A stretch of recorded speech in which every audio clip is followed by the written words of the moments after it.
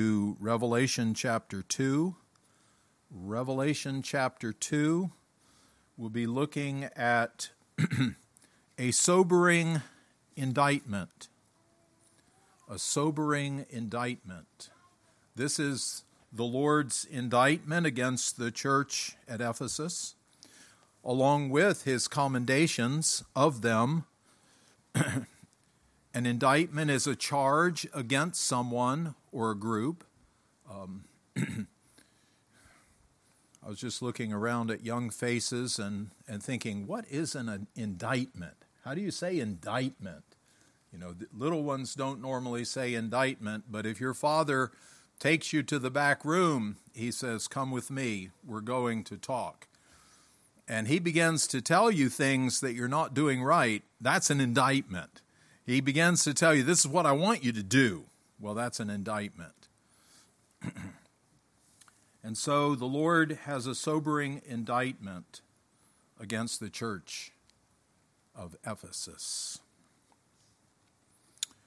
Revelation chapter 2, beginning in verse 1. Unto the angel of the church of Ephesus write, These things saith he that holdeth the 7 stars in his right hand, who walketh in the midst of the 7 golden candlesticks. I know thy works and thy labor, and thy patience, and how thou canst not bear them which are evil. And thou hast tried them which say they are apostles and are not, and hast found them liars. And hast borne, and hast patience, and for my name's sake hast labored, and hast not fainted. Nevertheless, I have somewhat against thee, because thou hast left thy first love.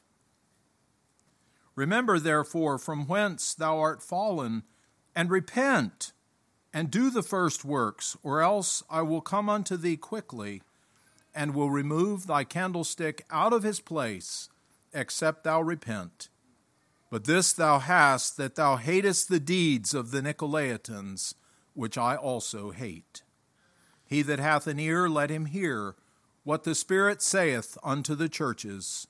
To him that overcometh will I give to eat of the tree of life, which is in the midst of the paradise of God. Amen.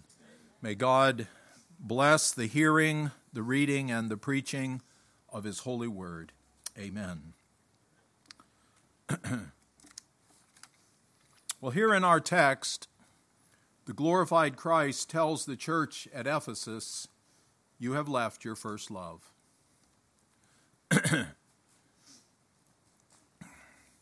Churches are closing their doors in this day and hour. We hear of a number of churches. You can go to real estate apps and you can find church buildings for sale. I've seen a number of them. Pastors are leaving their churches, and this is a time of declension. I'm not saying that all pastors are leaving their churches. Faithful pastors are standing true and holding the line, and they continue to shepherd the flock, and they continue to pray for the flock, and they continue to preach the word, even in spite of a lot of opposition against them. Is this not a ripe moment in time to consider our love for Christ? It is always a ripe time to consider our love for Christ, but isn't this a particularly good time, the beginning of the year, considering all that is happening around us, considering what may lie ahead of us in this year? We need to love Christ. We need to know his love, and we need to respond to his love. We need to be lovers of Christ. It is the first and great commandment that we love the Lord our God with all of our heart, with all of our mind, with all of our soul, with all of our strength. We need to love our God with everything that we have within us, everything that he's given us, by the power of his Holy Spirit, with the truth of his word working in our minds and our hearts. We need to love the Lord our God in this day in which we live. No matter what happens around us, we need to focus on God and have our hearts filled with love for him. This is what we need. This is what the church at Ephesus needed.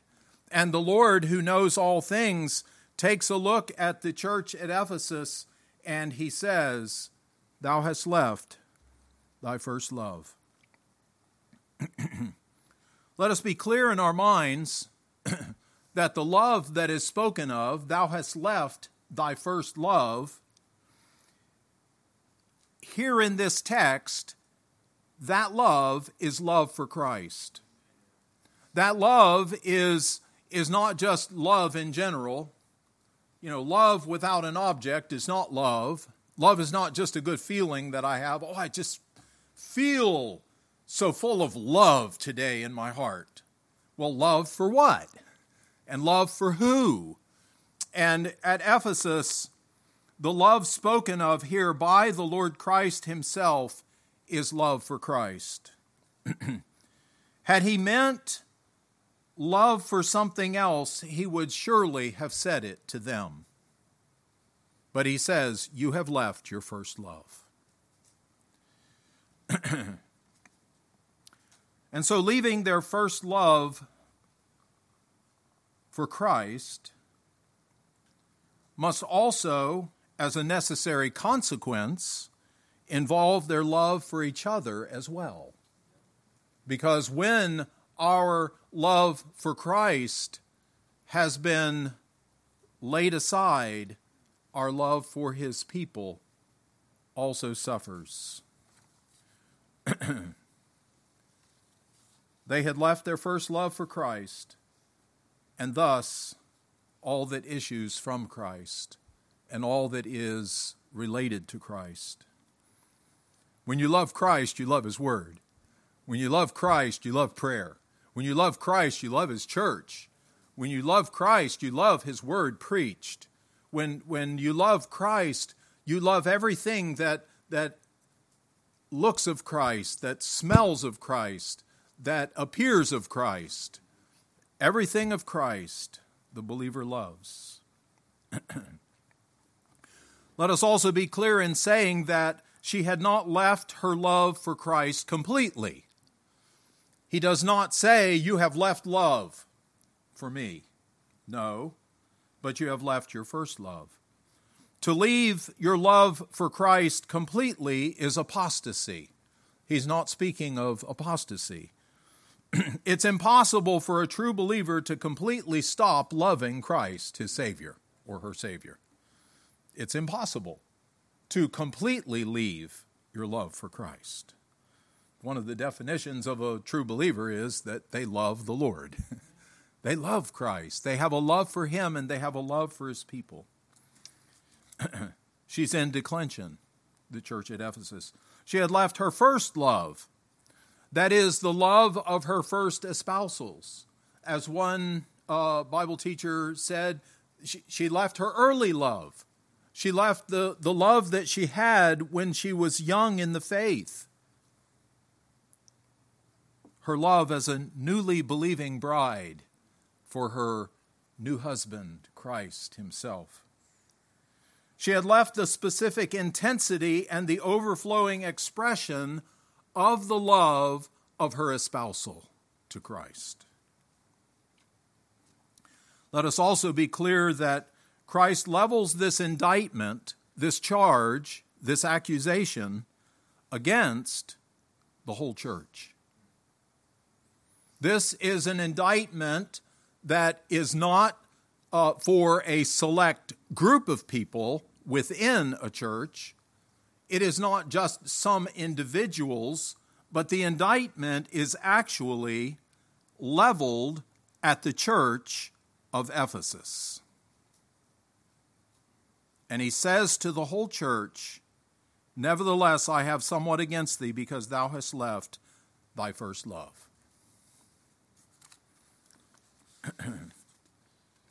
Surely there were varying degrees of decline among them.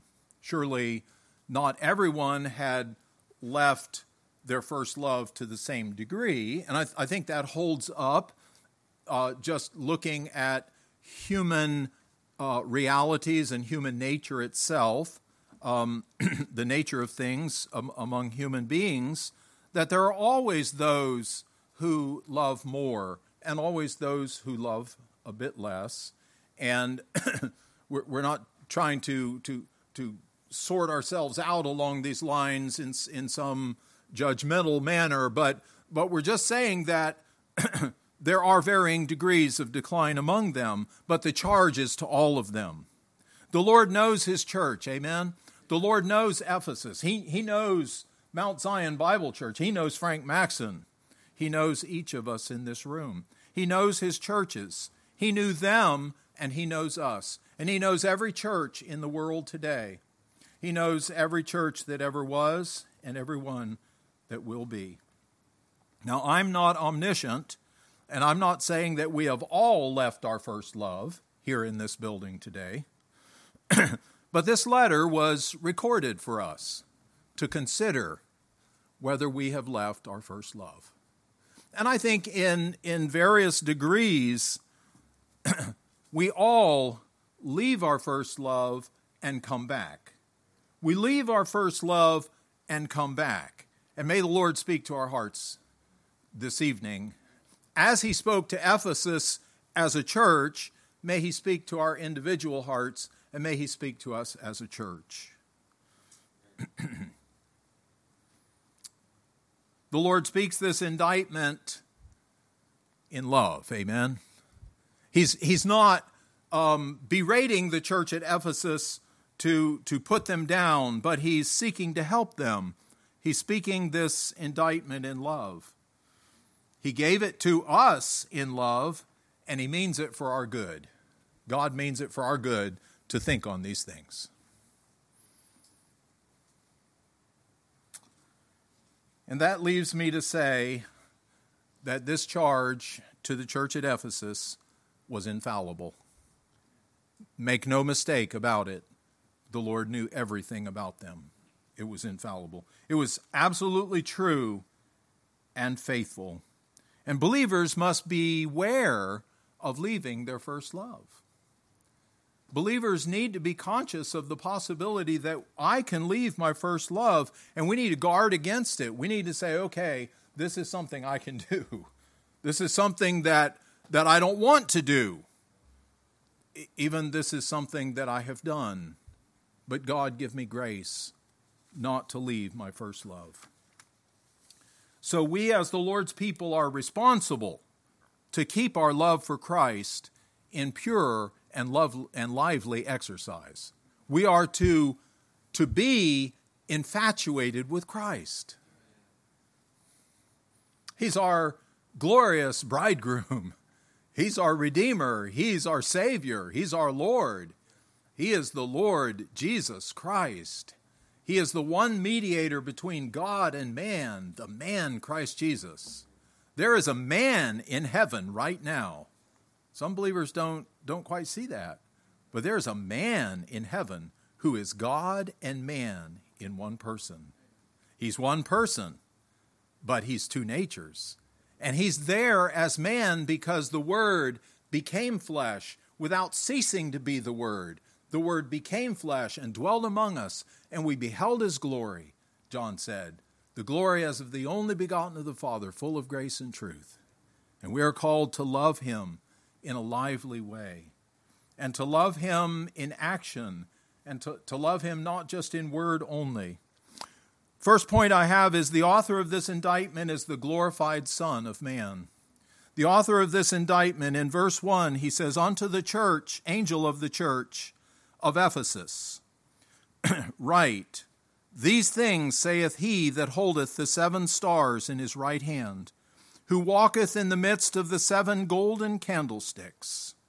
The author of this indictment or this charge, this accusation, is the glorified Son of Man. This is the glorified Christ who's speaking. This is not just anyone. This is not just a fallible preacher like you have before you here this evening. This is not a weak human being. This is the glorified Son of Man. And the reason why I say that is because that's what's set before us. He who holds the 7 stars in his right hand and who walks in the midst of the 7 golden candlesticks is the one who is speaking to the church at Ephesus. In Revelation chapter 1, John has been given a vision of this glorified Christ. And in verse 12, he says, "And I turned to see the voice that spake with me. And being turned, I saw 7 golden candlesticks. And in the midst of the 7 candlesticks, one like unto the Son of Man, clothed with a garment down to the foot, and girt about the paps with a golden girdle." And so what John is seeing is one like unto the one that he knew here on earth, the Son of Man. This is not an exact picture of Christ in his humanity, but this is a glorious picture, a vision of Christ in his supreme and majestic glory.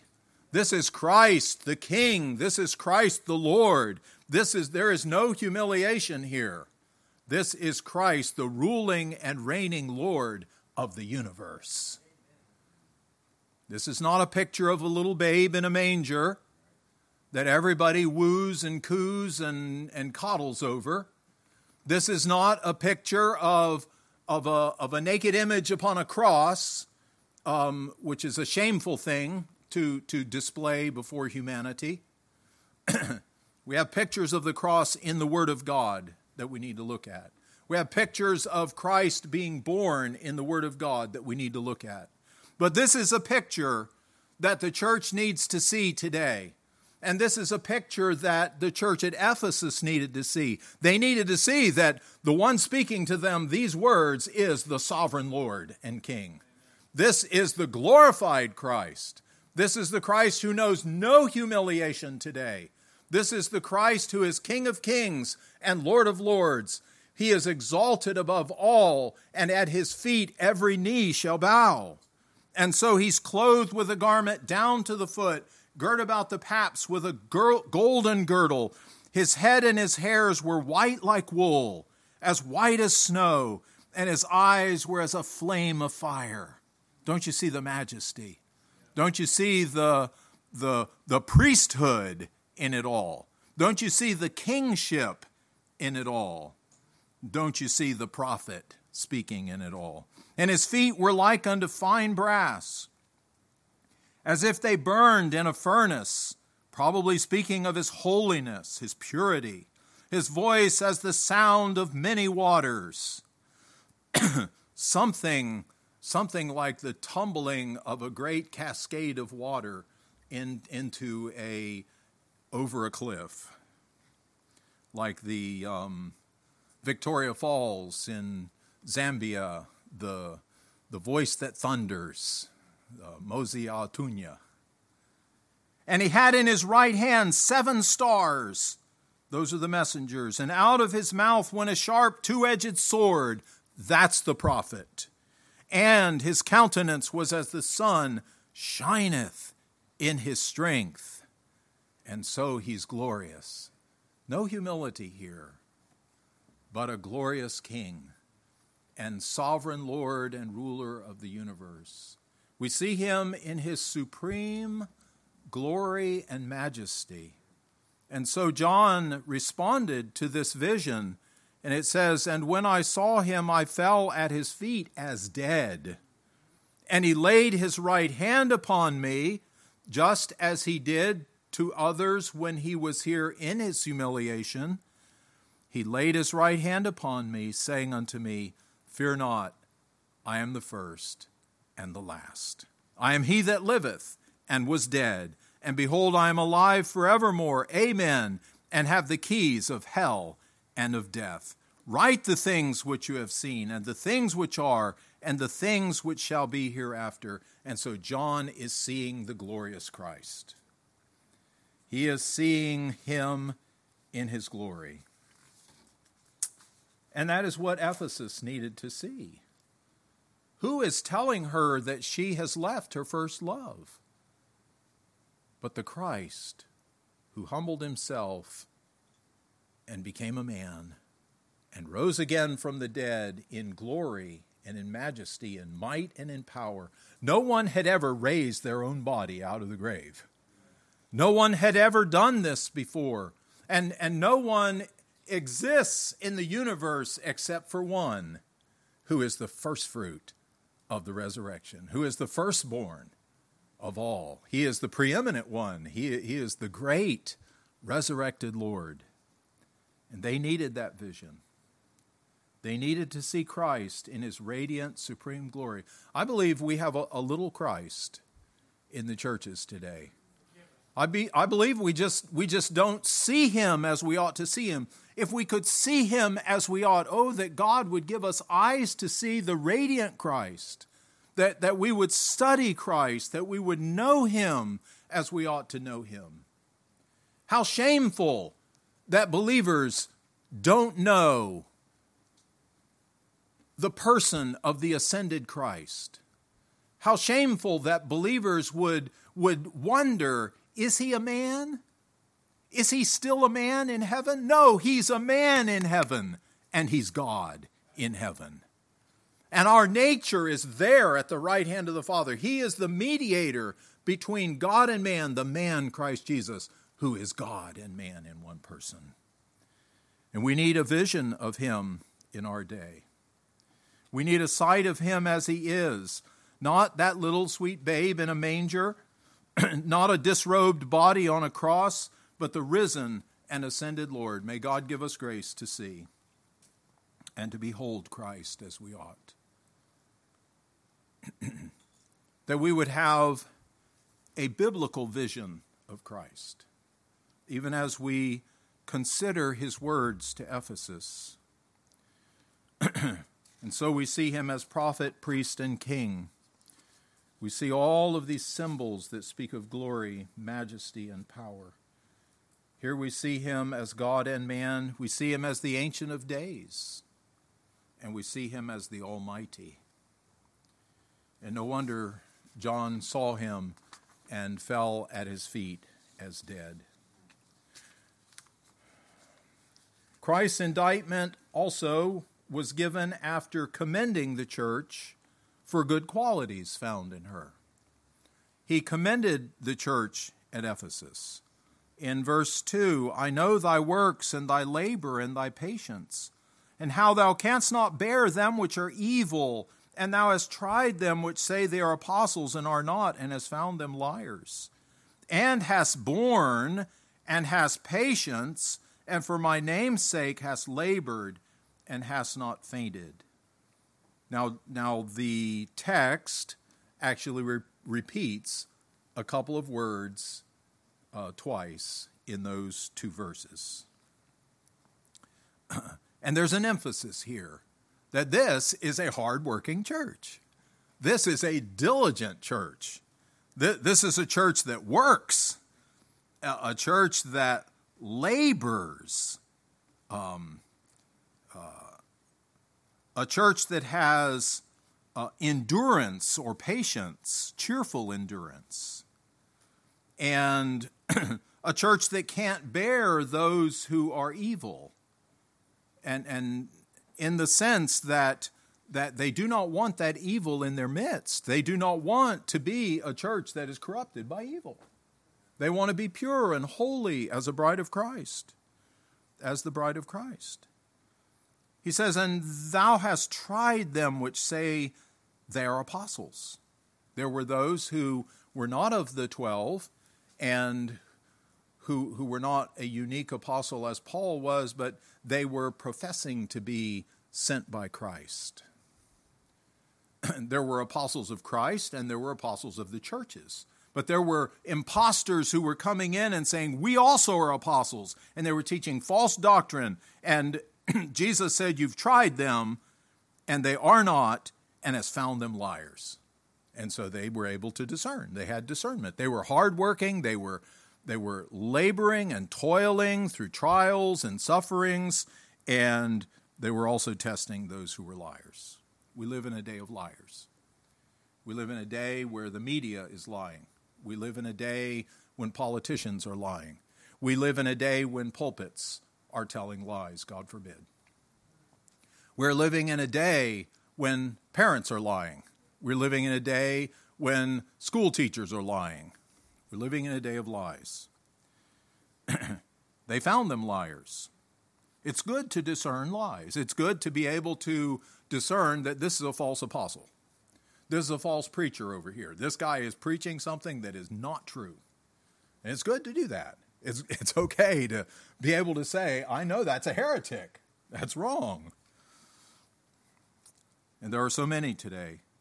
And then he goes on to say, and hast borne, you have carried and sustained under trials. You have borne under trials. As trials have come, you've carried and you haven't given in. And hast patience, again, cheerful endurance, as he had spoken of in verse 2. And for my name's sake hast labored. You've labored, but you've not just labored, but you've done it for me. You've done it for my name's sake, and hast not fainted. And so they were not wearied in that work. So what do we see here? We see a church that has many commendable qualities, and yet she leaves her first love for Christ. You can be a church with many commendable qualities, and you can leave your first love for Christ. God help us. God bless us. God open our eyes and open our hearts. I didn't mention verse 6, where another commendable quality, and we won't mention it again probably, but in verse 6, but this thou hast, that thou hatest the deeds of the Nicolaitans, which I also hate. The Nicolaitans were a people, false teachers, who thought they had superior light and that they could practice idolatry and immorality without sin. They thought they were the elite of the Christians and that they had special grace and they could just sin without punishment. And the Lord said, I hate that. And he said, you have that also. You hate the deeds of the Nicolaitans. That's commendable. And we should hate sin in the people of God. We should hate those deeds of evil. Well, this indictment also indicates that there was a time of first love at Ephesus. There was a time when they loved with that first love. There was a time in your life, if you're a true believer, there was a time of first love. We should be able to look back and remember just how the Lord was carrying us along, and we were so full of joy. We loved being with God's people. We longed for prayer. It was new to us. There is a natural excitement, I think, that comes along with the new believer. And then there is also a spiritual zeal and passion that the Holy Spirit gives you, and it goes with you through life. But we remember those early days of forgiveness, those early days of cleansing. I have a new heart. And that was true of Ephesus. In order to leave your first love, you must at some time have had a first love. And they had a first love. Well, Paul visited this city of 300,000 people. Did you know Ephesus was a huge city? There were some 300,000 people in Ephesus. And he preached in the synagogue very briefly and moved on. When he returned to Ephesus, he found some disciples of Apollos, because Apollos had gone to Ephesus. And Ephesus is such a big city, it's no wonder that Paul would find a group of people whom he had not preached to, but Apollos had preached to, and here were these disciples who didn't know Christ, and Paul preached Christ to them, and they were baptized in the name of Christ, and they manifested the gift of the Holy Spirit. Ephesus had Apollos. Ephesus had Paul. Ephesus had Priscilla and Aquila. Ephesus had Timothy for some years. Paul was actually in Ephesus for about 3 years, according to Acts 20:31. In Acts 19:18, we see their first love. It says, "And many that believed came and confessed and showed their deeds." They believed, they came, they confessed, and they showed their deeds. Verse 19, "Many of them also which used curious arts, black magic, brought their books together and burned them before all men. And they counted the price of them and found it 50,000 pieces of silver." This is their first love. This is the manifestation of their first love, that they're repenting and they're gathering their magic books and they're confessing their deeds, and there's this public display, and Ephesus is being turned upside down because this church of believers has fallen in love, as it were, with Christ, if we can use one of our cultural expressions. Fallen in love. Paul preached the gospel to them. They heard the pure gospel. They heard the gospel from the lips of Paul. Paul preached Christ to them. They repented. They had a change of mind that resulted in a change of action, and they believed on Christ. They forsook their idols and witchcraft. They loved Christ because he first loved them. The love of God was shed abroad in their hearts by the Holy Spirit who was given to them. They received Christ and his great love, and their hearts were full of new love to him. They were excited. They were moved. Just like when the 12 apostles first met Jesus, they're going around saying, come and see a man. Come and, is this not the Messiah? And we have found him of whom Moses and the prophets has spoken. Come and see him. And they were excited. These Ephesians were excited. Their first love was full of life. The kind of life that makes you burn your books, and 50,000 pieces of silver are burned away, and they're joyful about it. We have met Christ. They were full of joy, the joy of forgiveness. They left all for Christ. They wanted to follow their Savior. They wanted to obey him. They wanted to think of him all the time. They wanted to gather together all the time. First love is not cold love. First love is hot love. It's not lukewarm love. Well, are you going to church today? Well, I don't know. No, first love is, yes, I'm going to be with the Lord's people. It's not dull and sleepy love. It's not the kind of love that you don't even give the preacher a chance to put you to sleep. You go to sleep before he even starts speaking. Now, that happens at Waterfront. I don't think that happens here too much. And I always figure if the guy falls asleep at the beginning of the message, it's his fault. If he falls asleep at the end, it's my fault. First love is not love that just goes through the motions. It's not love that is drifting back into sin. First love is not heartless love, but it is a heartfelt love. First love longs to be alone with Christ in prayer, longs to be alone with him. First love opens the Bible with anticipation and expectation. First love longs for the Lord's Day gatherings of the Lord's people and wants to be there with God's people. First love loves other lovers of Christ. And so they had a first love. Because when you say you have left your first love, you're saying, the Lord is saying, you had a first love. Do you remember your first love? Do you remember the first love of your espousal? I know it's going to be different with everyone. Some of us are more emotional than others. Some of us are more outspoken than others. The Lord loved Peter. And he was so outspoken. I love outspoken people. How does a church leave her first love? How does she do it? What would happen to cause a church to leave her first love? Well, the Lord tells us in Matthew chapter 24 that because iniquity will abound, the love of many will wax cold.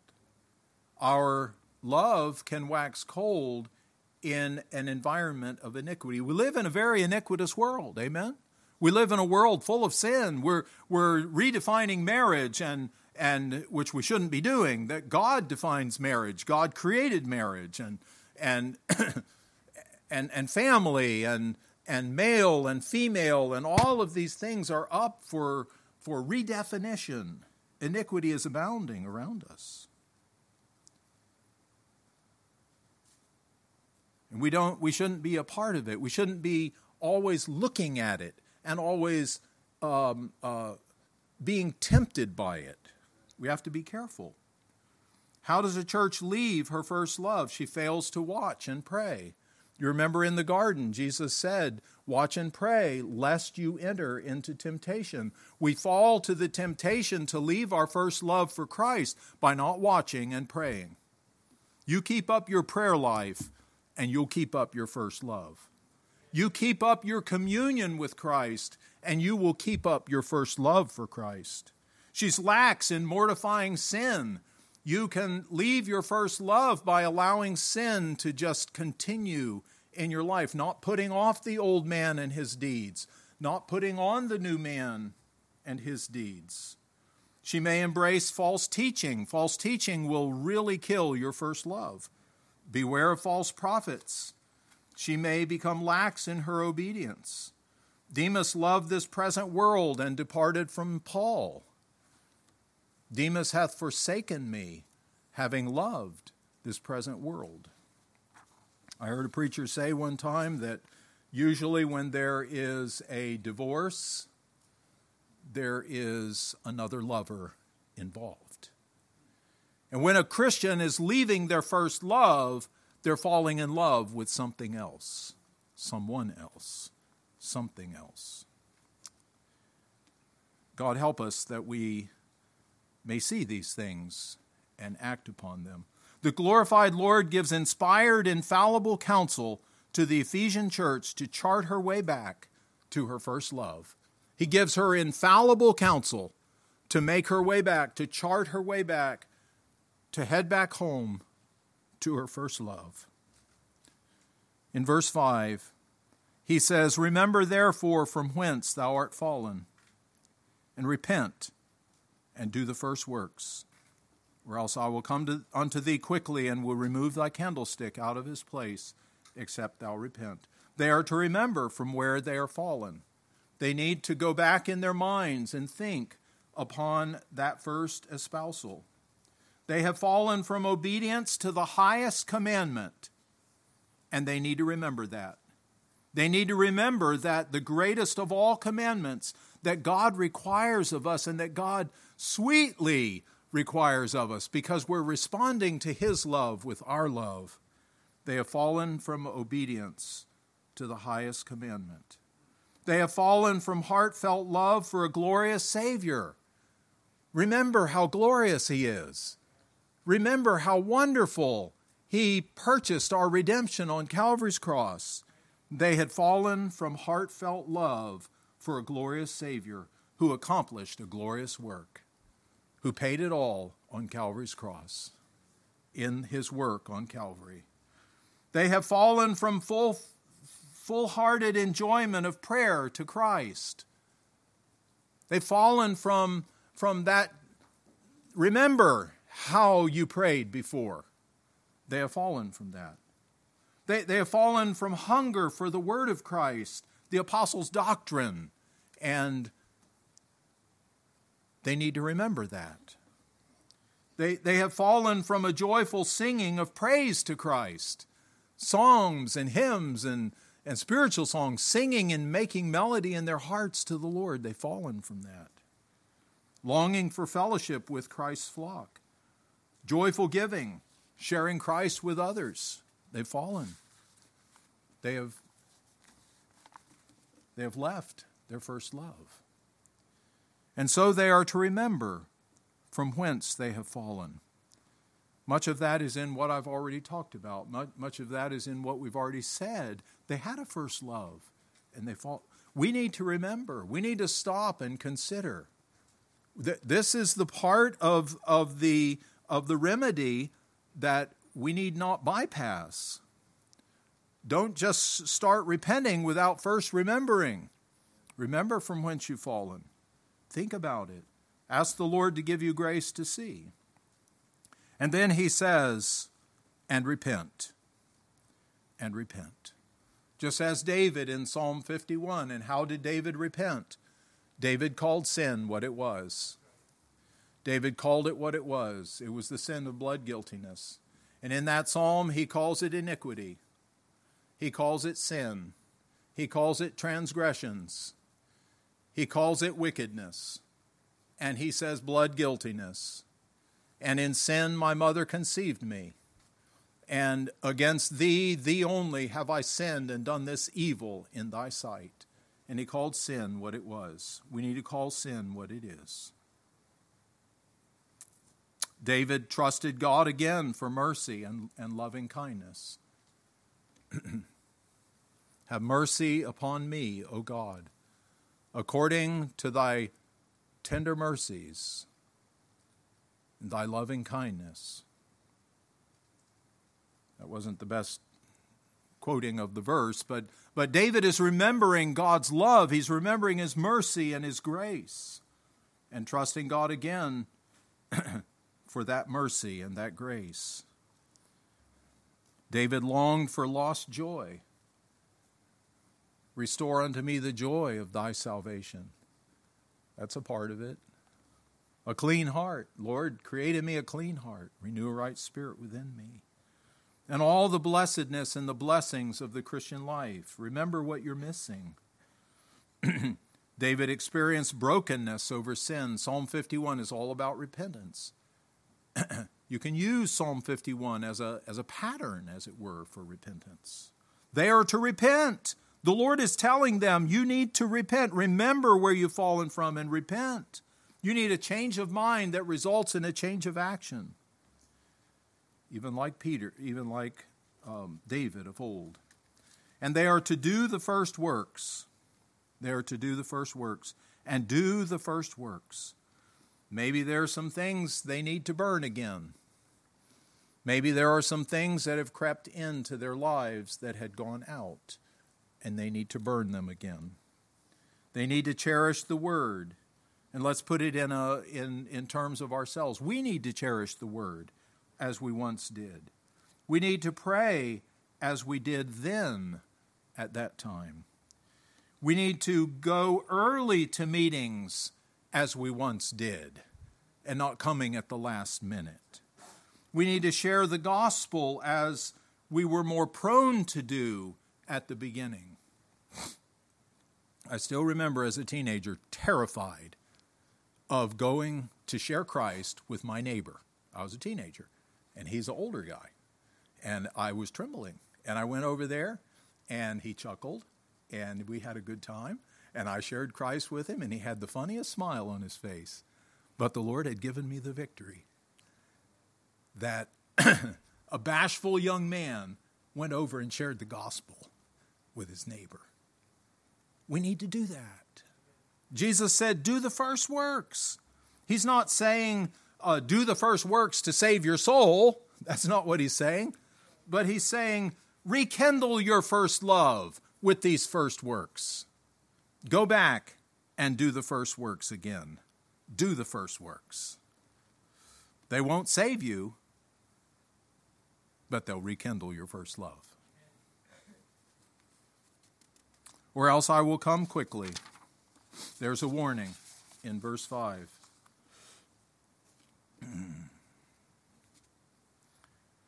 Or else I will come unto thee quickly, and will remove thy candlestick out of his place, except thou repent. Now, I have heard preachers say, and I've read commentators that say that the church at Ephesus did not listen to the Lord, and that's why they're not here today. I don't know that. All I know is the Lord gave them this commandment. I want to think that when Ephesus got this wonderful message, that they acted upon it. Eventually, over time, the cities of Rome and all of those great cities of the past were taken by enemies, and the cities fell, and Ephesus is just a waste now. Very little there. But I like to think that they obeyed the Lord. I want to think that the sovereign Lord of the universe gave them this letter, and they acted upon it, and they prayed together, and they repented of their lack of love for Christ, and they renewed their first love. I want to think that. And I want that for my life. And I want that for your life. And I want that for the churches in my country. And I want that for the preachers of this land. And we want to see men rise up, young men rising up and preaching the Word of God. We want to see change in the lives of people. We want truth to reign. We want Christ to be exalted, and we want His glory to be manifest. Well, the church at Ephesus is no longer there. Her candlestick was removed. The church was removed. What about us? Where will Mount Zion be in 5 years? Where will Mount Zion be in 10 years? Doesn't that depend on us? Doesn't that have some... Aren't we responsible for that? That the Lord is holding them responsible for restoring their first love, and if they don't, He's going to remove their candlestick out of its place. And so, yes, God is sovereign, but we're responsible. God help us. And then there's a sweet promise, returning to your first love. In verse 7, the sweet promise, he says, "He that hath an ear, let him hear what the Spirit saith unto the churches." The Spirit is speaking. "To him that overcometh will I give to eat of the tree of life, which is in the midst of the paradise of God." To him that overcometh. Let's say that returning to your first love is the same as overcoming. When you return to your first love, you're overcoming. And overcoming is returning to your first love.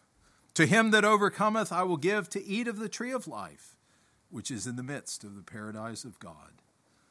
To those who overcame, and to us, if we overcome, there is life and paradise with our God forever. The paradise of God.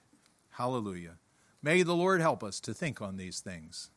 Now, I don't know if it did you any good, but I want it to do me some good. I want it to help me. I want to grow. I want to grow in my love. That was prayed for tonight. Encouraged my heart.